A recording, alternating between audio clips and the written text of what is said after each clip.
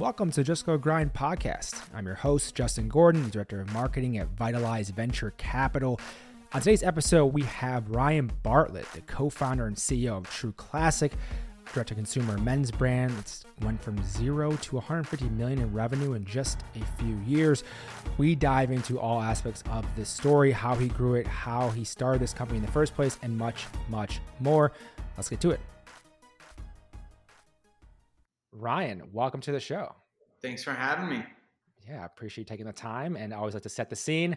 True Classic, what's this company doing, Ryan? Man, what aren't we doing? Well, we're definitely selling apparel to men.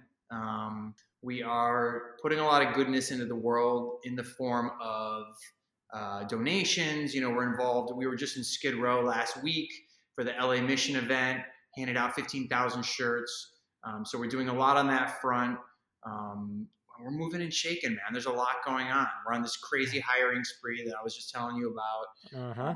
We're developing tons of new products this year. It's been absolutely insane. Like we just rolled out activewear as a whole new line. So we're really excited about that. That's performing pretty well. Actually, it's performing better than we expected. And then we have chinos rolling out. We have denim rolling out in the next 2 months. So just a huge year for the product development team and just customer acquisition in general, but just so much happening here. That I love setting the scene with that because you never know what you're going to pick up from that I haven't already seen in research, where it's like, all right, let's see what they're doing, and then we'll come back to the beginning. So I want to know the origin story. I know you have quite the journey you've had with this company. For people who aren't familiar, let's go to the very, very beginning. Why start this company in the first place, Ryan? Yeah, I mean, I always knew I wanted to get into e-com. So I come from digital marketing background, and you know, I grew up a musician and a poker player. And those were kind of the ways I made money before digital marketing. Not so well though. If you know anything about a musician's life and a poker player's life, you're just basically broke forever. So it was a rough go of it most of my life. And then the digital marketing thing happened kind of organically because I worked for an SEO company as a developer, designer. And then I started like finding that SEO was just the way to go. And really what it was is that acquisition was the way to go. And that's where the real money is. So I started learning all that, started my own company eventually, did that for 11 years. And then I grew a lot of people's businesses. I learned a lot from that whole process. And then I just knew that whatever I got into, I was just going to be more intentional, more thoughtful, and execute faster, and also just be way more creative than anyone in the space that I was competing with.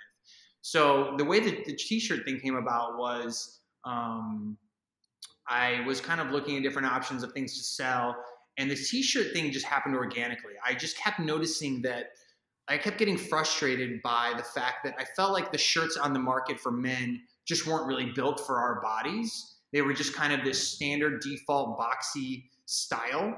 And I didn't really understand why that was. And the more I dug, the more I realized that, you know, the premium market, everyone was just completely gouging their customers and massively overcharging. And when I looked at what it cost to make a shirt and what these guys were getting on a margin basis, I was just like, this is insane. These guys are charging these prices, you know?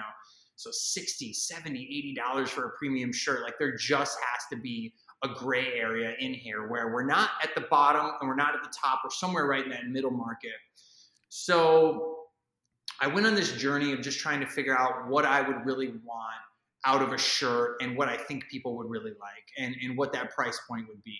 So I kind of went on this journey of creating the IP of True Classic. I created the website, did everything, got it ready, and had an idea of what I wanted out of the shirt and how I wanted it to fit on the body. And before I was really able to launch, I thought I need a partner who's like knows apparel to where I can, because I wasn't really an apparel guy. I knew what I liked, but I didn't know how to really make it come to fruition. So I hit up my buddy Matt, who's one of my co-founders, and he's more on the finance tech side of things. And so he was like, I got the perfect guy. It was Nick, who's my other co-founder, who comes from a strong apparel background. And he knew exactly what I wanted when I told him.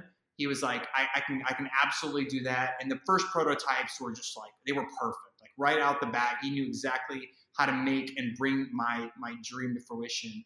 And that really started it, man. I mean, it was just one phone call And I gave away so much equity on that one phone call. Looking back, it was the most expensive call I ever made in my entire life. And yeah, it really just started from that. And then, we started it with no money virtually. I mean, it was kind of a handshake deal. And we got our first manufacturer on a relationship. So it was really just like, hey, can we get a credit line, a small credit line, nothing crazy? And then, do we have room to ramp up? And it was a big manufacturer who just happened to have a relationship with Matt. And so it just all aligned for us kind of perfectly. And since I had the digital marketing background, we didn't have to go in debt and hire 1 million people. I could do all the marketing head to toe for the first probably 7 or 8 months before we hired anybody. And then Nick was doing like all the customer service and the product development and negotiating with the manufacturers. And Matt was kind of dealing with like the vendor contracts and just making sure that the financiers were in order. And that was kind of the beginning. There's a few things I want to go back to. Yeah. One being on the differentiation side of things. You kind of saw it was in the market. You obviously knew there was an opportunity to get something different. That's why you started this company. Just say anything more of that and how you thought about it, how you wanted to pursue in terms of like what True Classic would be, because a lot of entrepreneurs starting see something, have an idea for something, but like they don't really think about positioning necessarily. I'm curious about how you thought about that, Ryan, with True Classic. One thing that I absolutely knew in whatever market that I wanted to tackle was that like people have to be able to pin you to something, right? Like they have to be able to say that, oh, you're that brand that does that thing. So I knew right away that I wanted to go super narrow. I knew that I just wanted to do crew neck. I just wanted to do a few colors, and I just wanted the fit to be very specific so that people could really pin it down and go, oh, that's the best crew neck. And that it's the best because of how it feels and the way that it fits, right? I didn't want to come out with like 10 different products, because once you're the everything product, you're just Gap, essentially. You're not anything. You're just everything. So it's hard for people to really narrow it down. So that's kind of how I think about it. And now obviously we've exploded into everything, but it's because we can bring that value. But originally what I wanted to do was actually even more narrow. I wanted to just do black and white. I wanted to be like the best black and white everything. So start with like a black shirt and a white shirt, and just be the best black and white crew neck shirt that existed on the market. But I very quickly realized after talking to Nick, it was just like, yeah, but like most of the market's going to want more than black and white. Even though I had all these great ideas for creative and how the whole site would just be black and white and everything was really cool, right? You're really run with it, yeah. And definitely let you stand out too, because no one has really, really gone that narrow. But once you get in it, you realize there's just like, you would be neglecting such a massive piece of the market by going that route. But so that's kind of how I think about it. So from that, there's a lot to go into, obviously, with the marketing side that we will in 1 second. But early manufacturing, obviously, you said you had that relationship with a manufacturer, which is very helpful in any type of apparel company as well. But take me through more of the product then with them that you knew you wanted to develop. So you might kind of mention the fit itself. Was there certain materials you wanted? Was there certain things around that? Like, okay, this is cheaper than that. Just take me through more of that, because the product itself is like, everyone raves about it. I'm curious more about the product. Yeah, for sure. Originally I wanted to do bamboo. And once we started figuring out how difficult it was to kind of manufacture and how costly it was, we kind of killed that idea right off the bat. I had always loved bamboo shirts kind of growing up. It was like, even though they were a little expensive, I just loved them. I loved the way they felt. So I was like telling the manufacturer, I'm like, look, what's the equivalent? Like what percentage composition can you mix to get that bamboo feel? I don't know if you've ever tried like bamboo sheets or bamboo, like anything, but it's insanely soft. It's just like some of the best that you can, other than like Egyptian cotton or cashmere. It's like, it's just really a different level. So what they came back with was a 60-40 blend of polyester, cotton, and it's a little bit, more technical than that. Obviously, like there's, you have to brush it. I don't know if you know anything about kind of manufacturing, but like cotton has to be brushed in a certain way to get to a certain level of softness. And there's things that you have to do in the manufacturing side to really like get the most out of the fabric and make sure that it, stays constructed well, and that, it holds its color and all those important things. So we worked really closely with them, and we had a bunch of prototypes, and we did a bunch of iterations on the shirt to really get it perfectly. And then once we were good to go, we just went to market with it, and that was really it. When you went to market, I'm actually curious too with the quantities and everything, because I've played with apparel though in a different way. We had a company that did ugly sweaters. Dealing with sizes and everything can be a nightmare. Take me through more of why you thought about the initial run you did with that manufacturer, and also like size and all of that, like details that people don't think about until they're in it. They're like, oh shit, like this is actually a lot to think. Like, just take me through that. Yeah, it's insane. And like the other big problem is that when you overbuy and then it doesn't sell through, you're screwed, because especially if you're starting out, you have to go really small. So that's what we did. We only did, I think, like 4 or 5 colors, and we only did crew neck. So we didn't go to V-neck or long sleeve or anything yet. We just did crew, and we did like, I think, no, maybe it was like 6 colors. And we did very limited size run. We didn't even have 2XL at this point. We had small, medium, and large, and XL, and that was about all we could really get off the bat. And then actually 6 colors was quite a bit to start with. I remember thinking that like we probably went too big on that, because we still didn't even know if we had a viable product. But yeah, it was a combination of things that made those decisions. But yeah, we started really kind of narrow on them. I know you said the black and white thing, and you mentioned, okay, that was the original idea kind of, but then 6 colors. Just curious, 6 colors versus 8 colors versus 10 colors. I like the nitty gritty details, so I'm curious about why that, just how you got to that point. Well, honestly, we were still in such an early phase that we just didn't even know if this was the right product yet to even sell. I mean, it was just punch, and I was looking at the market, and I'm just like, I'm looking at the guys that are doing it, and I'm just like, God, they're doing such a bad job on the marketing side, and I just don't feel like they're being right to the customer. And I just thought, I could do this better than them. And I had a lot of confidence, but I still didn't know what the market thought, right? Because if you get in your head about what's going to sell, all that matters is the market. It's all a human thing at the end of the day, right? So you can't just work in a silo or a vacuum. You have to really think about that. So we put out the 6 colors that I thought were the best colors, like mainly is like, what do guys normally wear? Earth tones, right? So like your blacks, your grays, your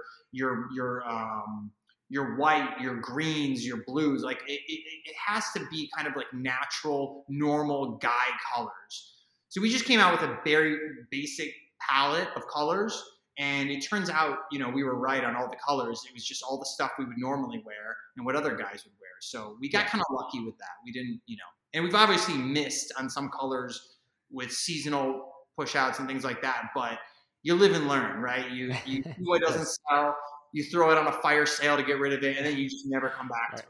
So. On to the next one. Exactly.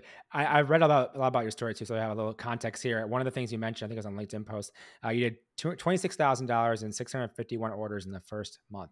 Your experience, obviously, is digital marketing. You have that background. Take me through how you thought about the initial marketing for True Classic. I'll go through the evolution, but I'm curious about the early days, like initially 2019.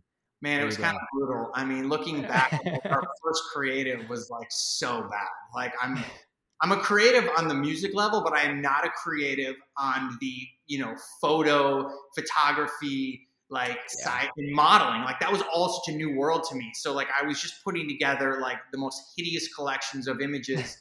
But it turns out like you really, what's weird about that now is we've come full circle, and like the stuff that ends up crushing on Facebook for us is like the stills and not like the expensive ass comedy videos that we spend so much time and energy making, but like literally a single picture of a shirt on the floor, like a flat lay, just crushing. So like I did a lot of basic still stuff in the beginning because we just had nothing else. We did one shoot. And we just used that a million times over for the first like 3 months. That's all we had. And, luckily it sold well enough to where it got into people's hands. And then what ended up happening was after the first initial orders went out, people started kind of telling people about it, and it just started to kind of like catch steam, and the reviews started rolling in. And that's when we kind of knew we were on to something. Yeah, to get that initial traction, obviously you were testing in the beginning, and everyone who runs a business understands like a lot of that's testing for sure. With that too, was it just Facebook ads? Was it other ads? Did you know you wanted to try different channels? I'm just curious on how you personally approach this, because there's many ways to go about it. 100%. So my areas of expertise was Google. It was SEO, AdWords, and I had a lot of experience running media buying on Facebook.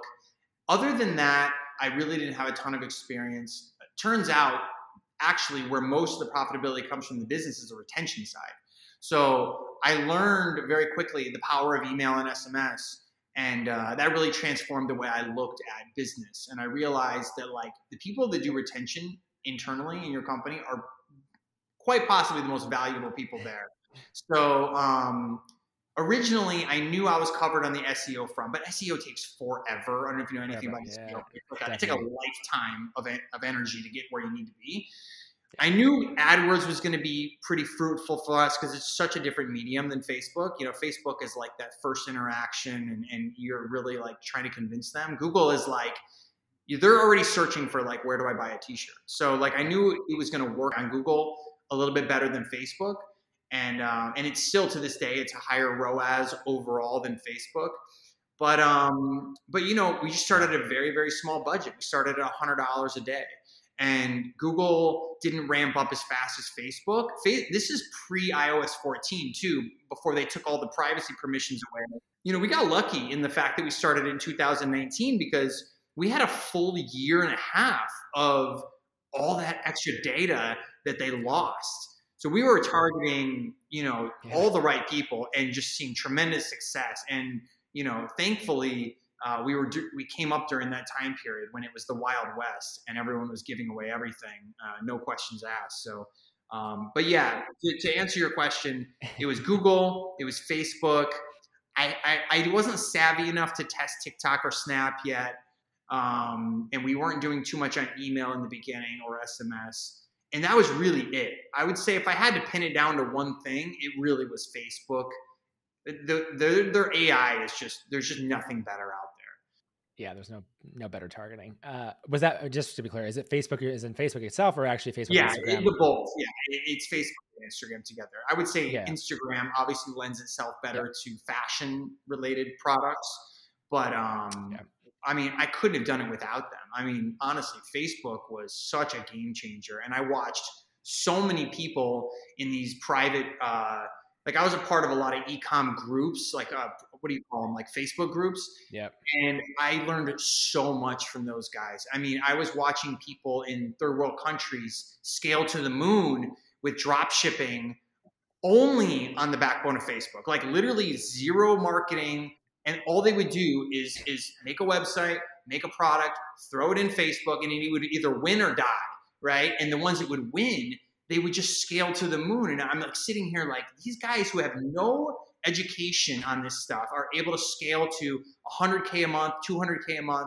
And they're like changing people's lives around them in these third world countries. They're going from like huts to like building houses for their families and their villages. Like it's just unbelievable stories. It was just so inspiring to me. Yeah. And I just thought like this Facebook thing is unbelievable what I'm witnessing.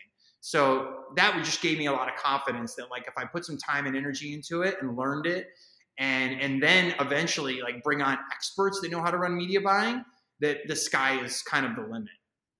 Yeah, it's funny. Looking back to, I was running Facebook ads and everything for e-commerce company back in 2016 and 2018, and like not glory days, but definitely better than what they are today. And the prices, and seeing the prices progressively get higher, you're like, shit, like this is wild. It's the progression of that.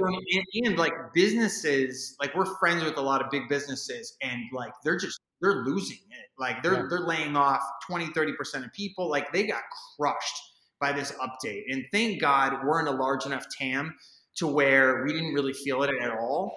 And because we're such a broad product, but like, man, if you're selling like golden roses or something where it was like insanely niche, like you're done, like you're just finished. And you had to like completely pivot to like only Google basically.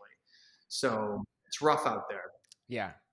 One of the things you mentioned with that too, you mentioned how just even like a single kind of basic image ad does really well for you at this point, but you obviously spent money and created these very funny video ads as well. Let's go through the inception of those ads and how those came about. Yeah. So we just, originally we just didn't know what would work. Right. So we're big proponents of testing, obviously. Yeah. And I was trying, like we kept just hiring these agencies who would do very lackluster content and it would get us by, but like we were never really that impressed. And we just kept trying and failing at creative. But it was working on some level. Like obviously we were able to grow the business but it was more about the product than it was the marketing in the beginning, because the marketing wasn't that great. Because we just didn't have that talent to come in here and do the shoots the right way. So eventually what happened was, I kept thinking like, how can I make, because I started making these ads that were very informative and educational. And I thought, okay, we're very intentional when it comes to the product and the way to develop it. We need to be more intentional about the ads we're creating. We need to educate people on why this is so much better. And then what I started thinking was, what if we just started making people laugh and that's all we did? And it wasn't even about selling the product anymore. I bet you that would bring them more value, because then they would feel better, they would laugh maybe, and they would make an emotional connection. And it just played so much into the theme of our business, which is just intentionality. So like when we created our first comedic ad, it was like this light bulb just went off. When I uploaded it to Facebook, and the next day when I saw that ROAS climb to numbers I had never seen before, and I started reading through the comments, and people were saying, I literally am going to buy this just because of this ad made me laugh. It was just like a light bulb went off, and I was like, oh, this is it. Like, I'm only doing content on comedy from here on out. Like, I really, and then it also made me realize, like, how great is it if you can just create content to make people's day better, and you're not even selling the product really, you're just there to make them laugh. Like, to me, that's the best thing you could be doing, right? So even though we still do a lot of content around shoots and like the kind of the traditional media, the comedy just works so well for us, and we're still growing into it. We're using a lot of new people. Obviously, GregTube has been a huge hit for us. Those are the two guys from Philly that do most of our ads. They're kind of like the face of the brand now. But there's so much room for improvement, and I just see comedy as such a great way to build that, connection with people and just kind of, make their day a little bit better. Plus, like, how annoying are ads for the most part? Like, they're usually really lame. They don't get the product value props across whatsoever. They always miss. And then I'm like, I just want to be the guy that just makes people laugh and makes it better than everybody, what they're doing. I mean, you really only remember the ads that make you laugh anyway, right? So like, why not fall into that bucket? Yeah. So people, it's memorable, way more memorable to know who True Classic is. And obviously then your product inherently. I want to go through more of like the scaling upside, because obviously there's a level of, okay, getting started, very tough, figuring out the right products, manufacturing, all of that, initial kind of feedback. But you got feedback initially, was great. You're growing. This is lovely. But going from 0 to like 150 million that doesn't just happen overnight. It happened very quickly in this case being 3 years or so. But just take me through more of that in terms of scaling, especially let's talk about more of the marketing side of that first, and how that happened. And we can get into more of the people building, all that sort of thing in a second. But I want to know more about the marketing as you scaled and what kind of helped you in that regard. What it all came down to was understanding. So if you're living and dying by Facebook, for example, the most important metric that means anything to the business is what's called your break-even ROAS, right? So like, so what Facebook takes into consideration, which is great, is the conversion value of what you're selling. So that when you see that ROAS number, you know that you spent $1 and made $1.50, right? So you made 50 cents profit.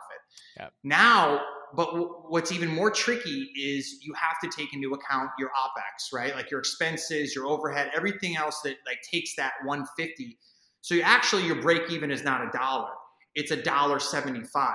So even if you're making $1.50, you're still losing 25 cents, right? Which is deceiving because you think you're making money, but when you run your P&L, you're like, oh shit, we actually lost this month, right? So you have to find that metric. To me, especially when you're starting out as a business, is so insanely crucial to understand what your break-even ROAS is before you can do anything, because that's kind of your holy grail metric that you can just continue to scale. Because as long as you just keep upping those budgets and you're not saturating your creative, you have to just kind of live and die by that metric. And that's what we did.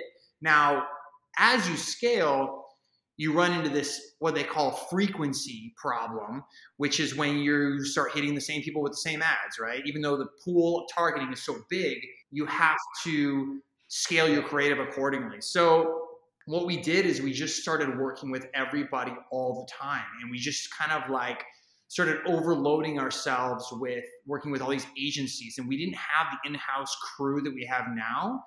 And so now we can handle it, and we know like we're not like scaling infinitely like we were on the paid media. We're kind of like leveling off on the spend because it's kind of a sweet spot for us.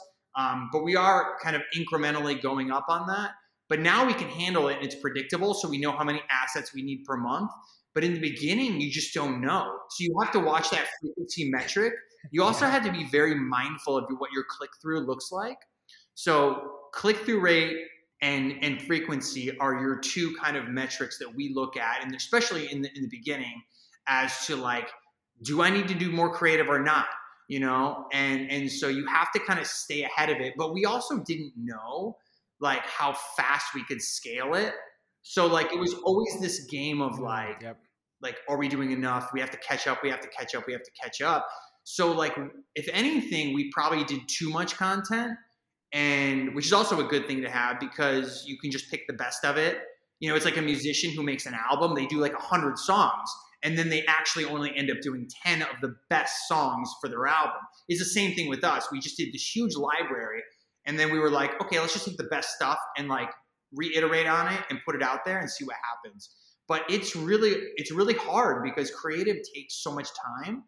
And if you're scaling fast, like we were, like it takes weeks to get assets, right? So like we would do a shoot, and then we would be like, so we're going to have it next day, right? And they would be like, bro, it's going to take us 2 weeks to get you assets. And we would be like, no, that's not happening. Like we move at lightning speed, and you don't understand. Like we just don't have anything to put out. Like we have to have content. So it was a struggle in the beginning, but eventually, you know, we hired the right people and we figured it out, but it was tough.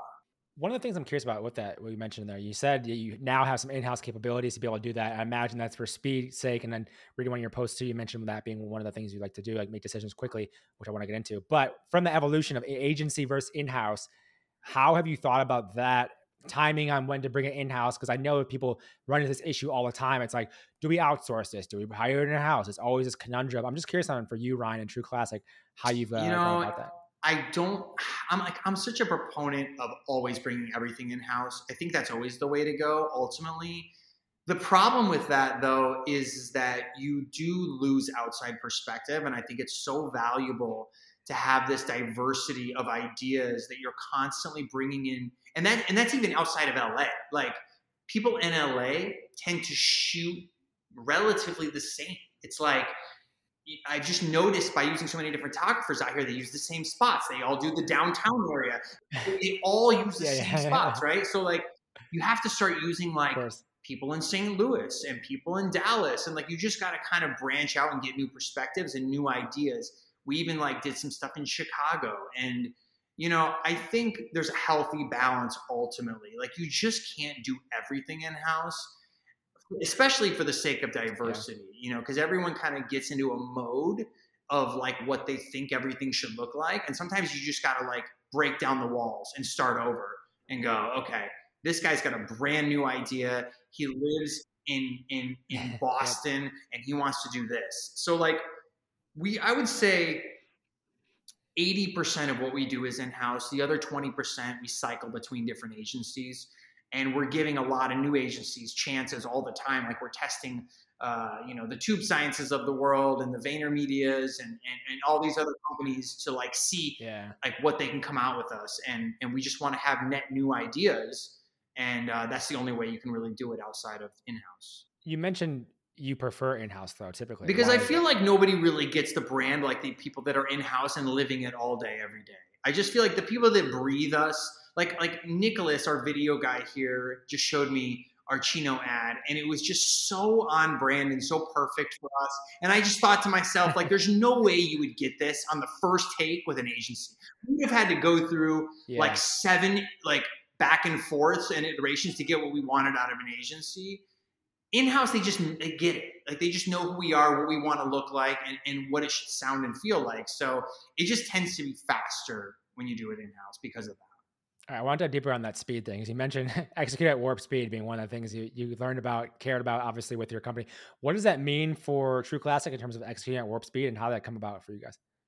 So for whatever reason, the three of us always just moved at lightning speed. And I don't think we were really that conscious of it at the time. Looking back, everyone like says how crazy it is. But when when you're doing it, we were just, we're three entrepreneurs and we're just trying to do the best we can. And we made so many mistakes along the way. I mean, I could do an hour just on the mistakes. I mean, just we failed at everything originally. But we weren't scared to fail, I think, is kind of the punchline. And when you're moving that fast, you're going to stumble, you're going to break things. And we were just okay with that. We were just like, you know what?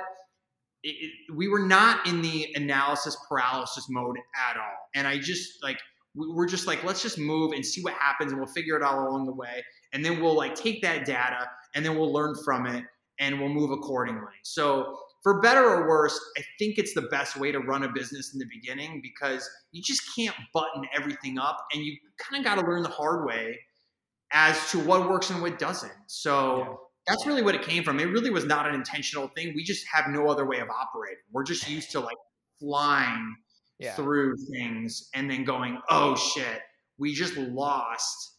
Like, here's a crazy one. This just happened literally a day ago. We figured this out. So, we launched international, right? This is like maddening to think about looking back now. You know how in other countries they have like little marks above the letter, like little like apostrophes and things like that on different parts of the world. Like it's very common, right?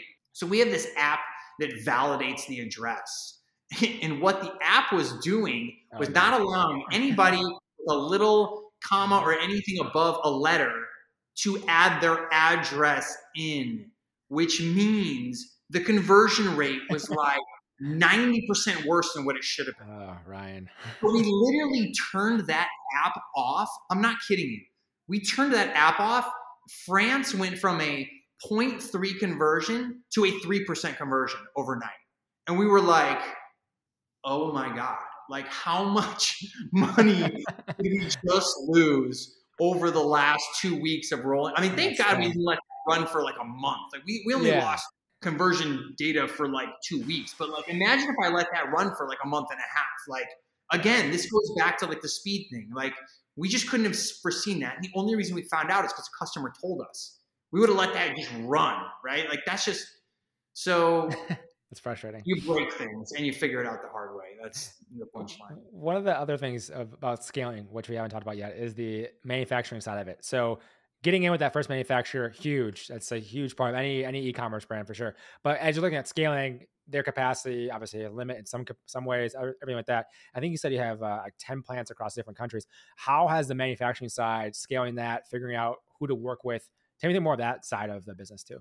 Yeah, so we worked with our one manufacturer for, I want to say, a year and a half or so, which was bad. I mean, you really do not want to be beholden to one manufacturer. One person, one breaking point. So many things, so many things can go wrong, right? Not only that, at any point, they know they can just charge you more. And what are you going to do? Like you have zero leverage to negotiate, right? So I think what changed was we started understanding we needed to diversify. We need to keep them competitive, our manufacturers.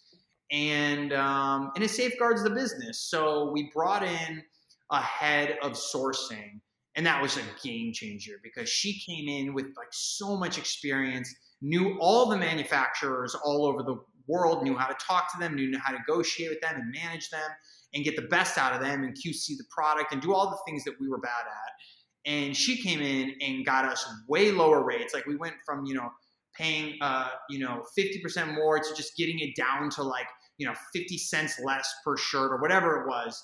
And still having the same quality. So sourcing, having someone that just focused on sourcing full time, insanely important to your margins, to diversifying, making sure you don't have a single source of failure. Just so important. And it's just made our life so much better. And, with the capacity issue, you can only do so much, right? Like you grow out of manufacturers. They can only handle 100,000 units a month or whatever it is. So you have to like be moving in parallel to figure out like, okay, this one over here can handle the load. Like, what do we do if we're in an emergency situation? Who can get us something on a fast boat? or who can fly it in or whatever it is. So like, especially with like Black Friday, when you underbuy and then all of a sudden you're about to tap out and you realize, oh shit, we're 2 weeks away from being zero. So you have to like have these emergency levers that you can like get a manufacturer in Mexico to, you know, you have to pay double the cogs, but you will get it in 2 weeks and it'll be flown up and you're going to be paying an arm and a leg, but it just is what it is to get products. So Going back to your sorcerer you mentioned, how did you find her? Curious. we recruited her. She was working for, I think, American Eagle or American Apparel, I think it was. And we found her on LinkedIn, just like everybody. We find everyone on LinkedIn. So Nick, my co-founder, is an unbelievable headhunter, and he gets the best of the best. And he just literally uses like in-mail credits and like just messages people, and that's it. Like there's no, you know, the whole like I learned a lot about hiring too. You know, even though I had an agency for a long time, what I was doing was just putting a job posting out and seeing who would show up. Terrible way to hire.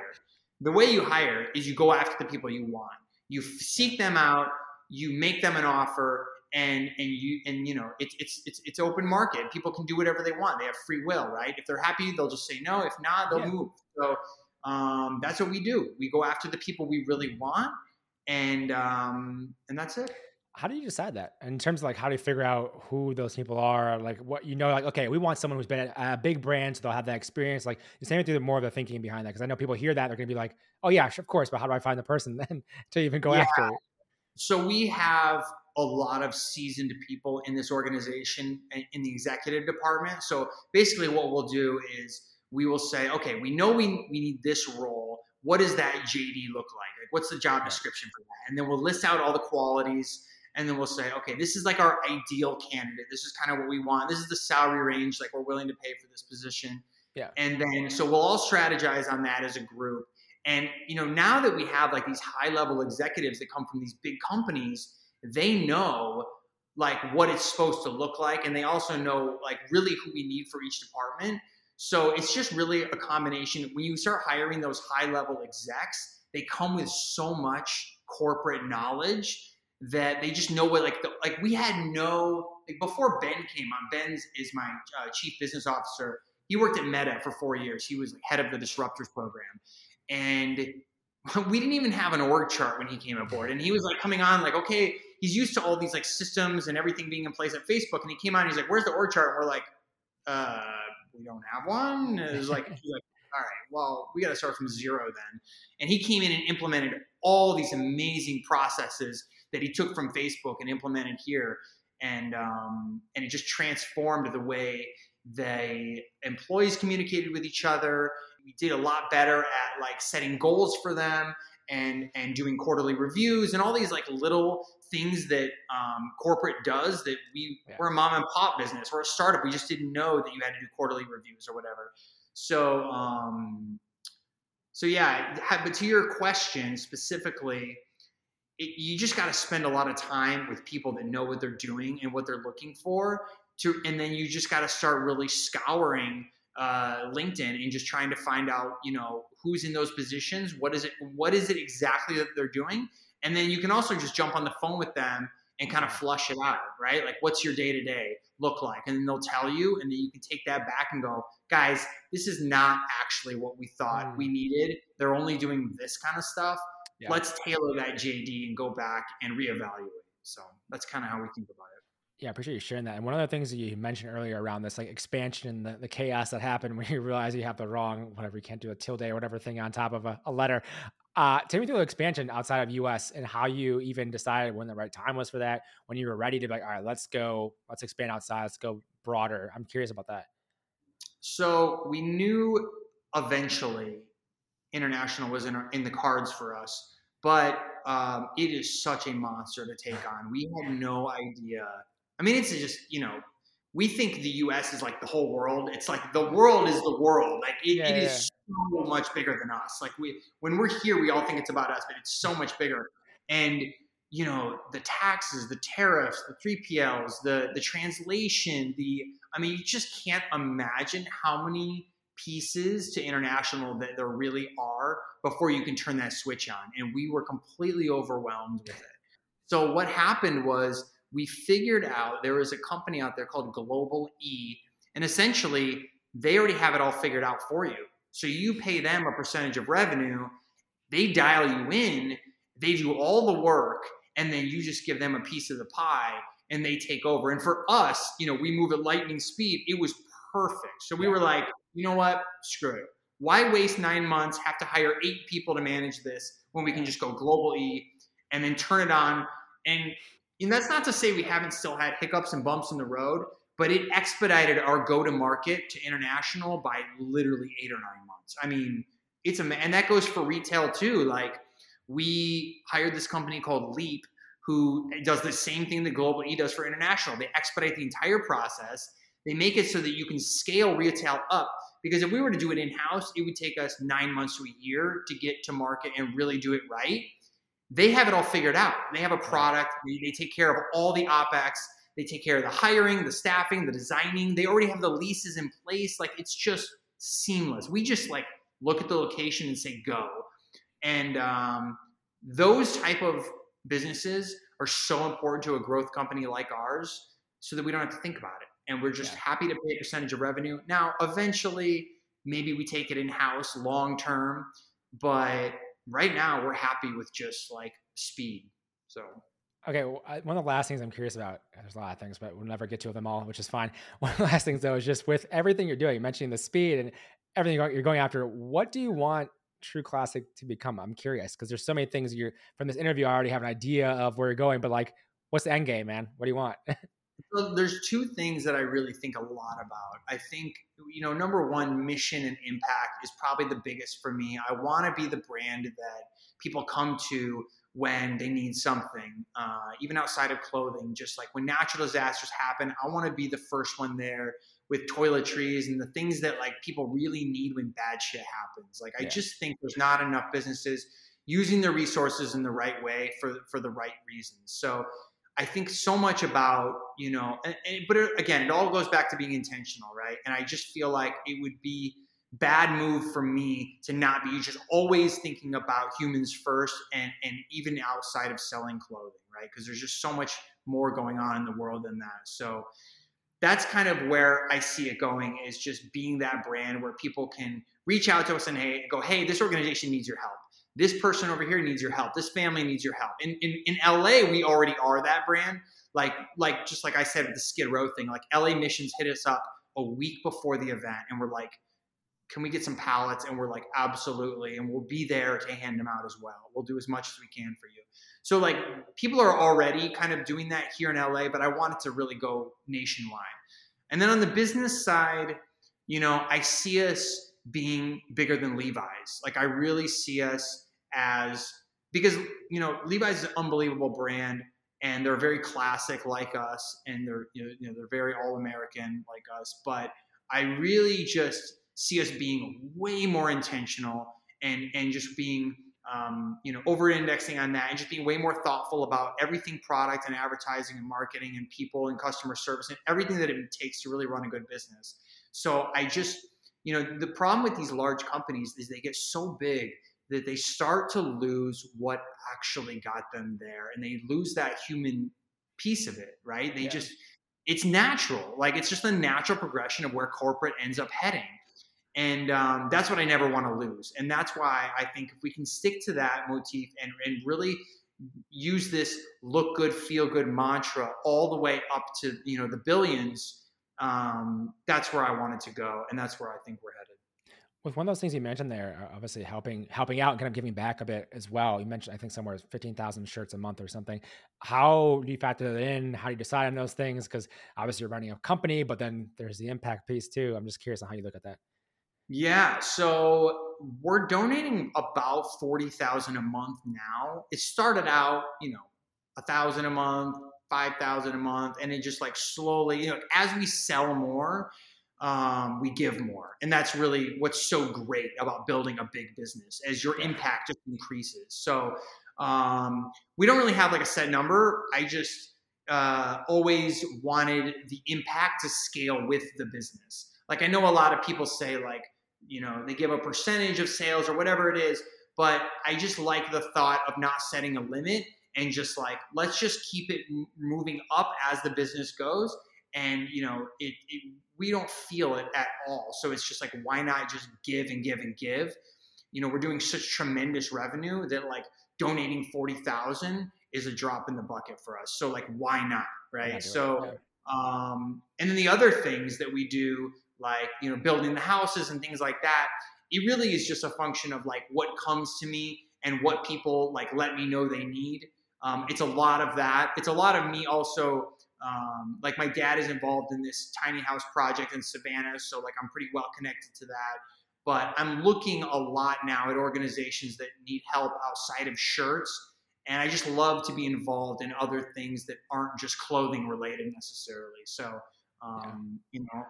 if there's people even listening to this that know of an organization that needs help, I'm all ears. Like I really do want to be the voice on Twitter of people that just go, oh, this is perfect for True Classic, to jump on it and be a part of. So, but to answer your question, there's not like, I don't overthink it. Like I really just let things happen as they happen, and I keep things really dynamic.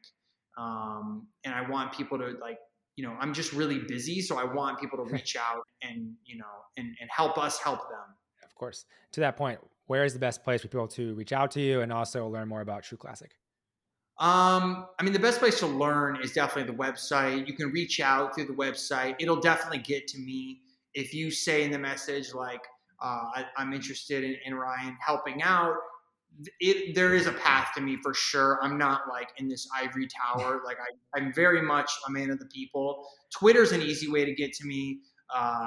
Like reaching out through customer service, they'll literally send me a message within seconds, and I'm hearing about it on Slack. So, we're very, tight knit. So awesome. Ryan, this has been a lot of fun. Thank you so much for the time today. Really appreciate it. Yeah, man. Thank you for having me. Really appreciate it. Thank you so much for listening to this episode of Just Go Grind. If you want to follow along on the socials for all things Just Go Grind and with me as well, you can find Just Go Grind on Instagram and Twitter at Just Go Grind. You can find me on Twitter at JustinGordon212. Find me on Instagram, JustinGordon8. Thank you so much for listening. Have a great day.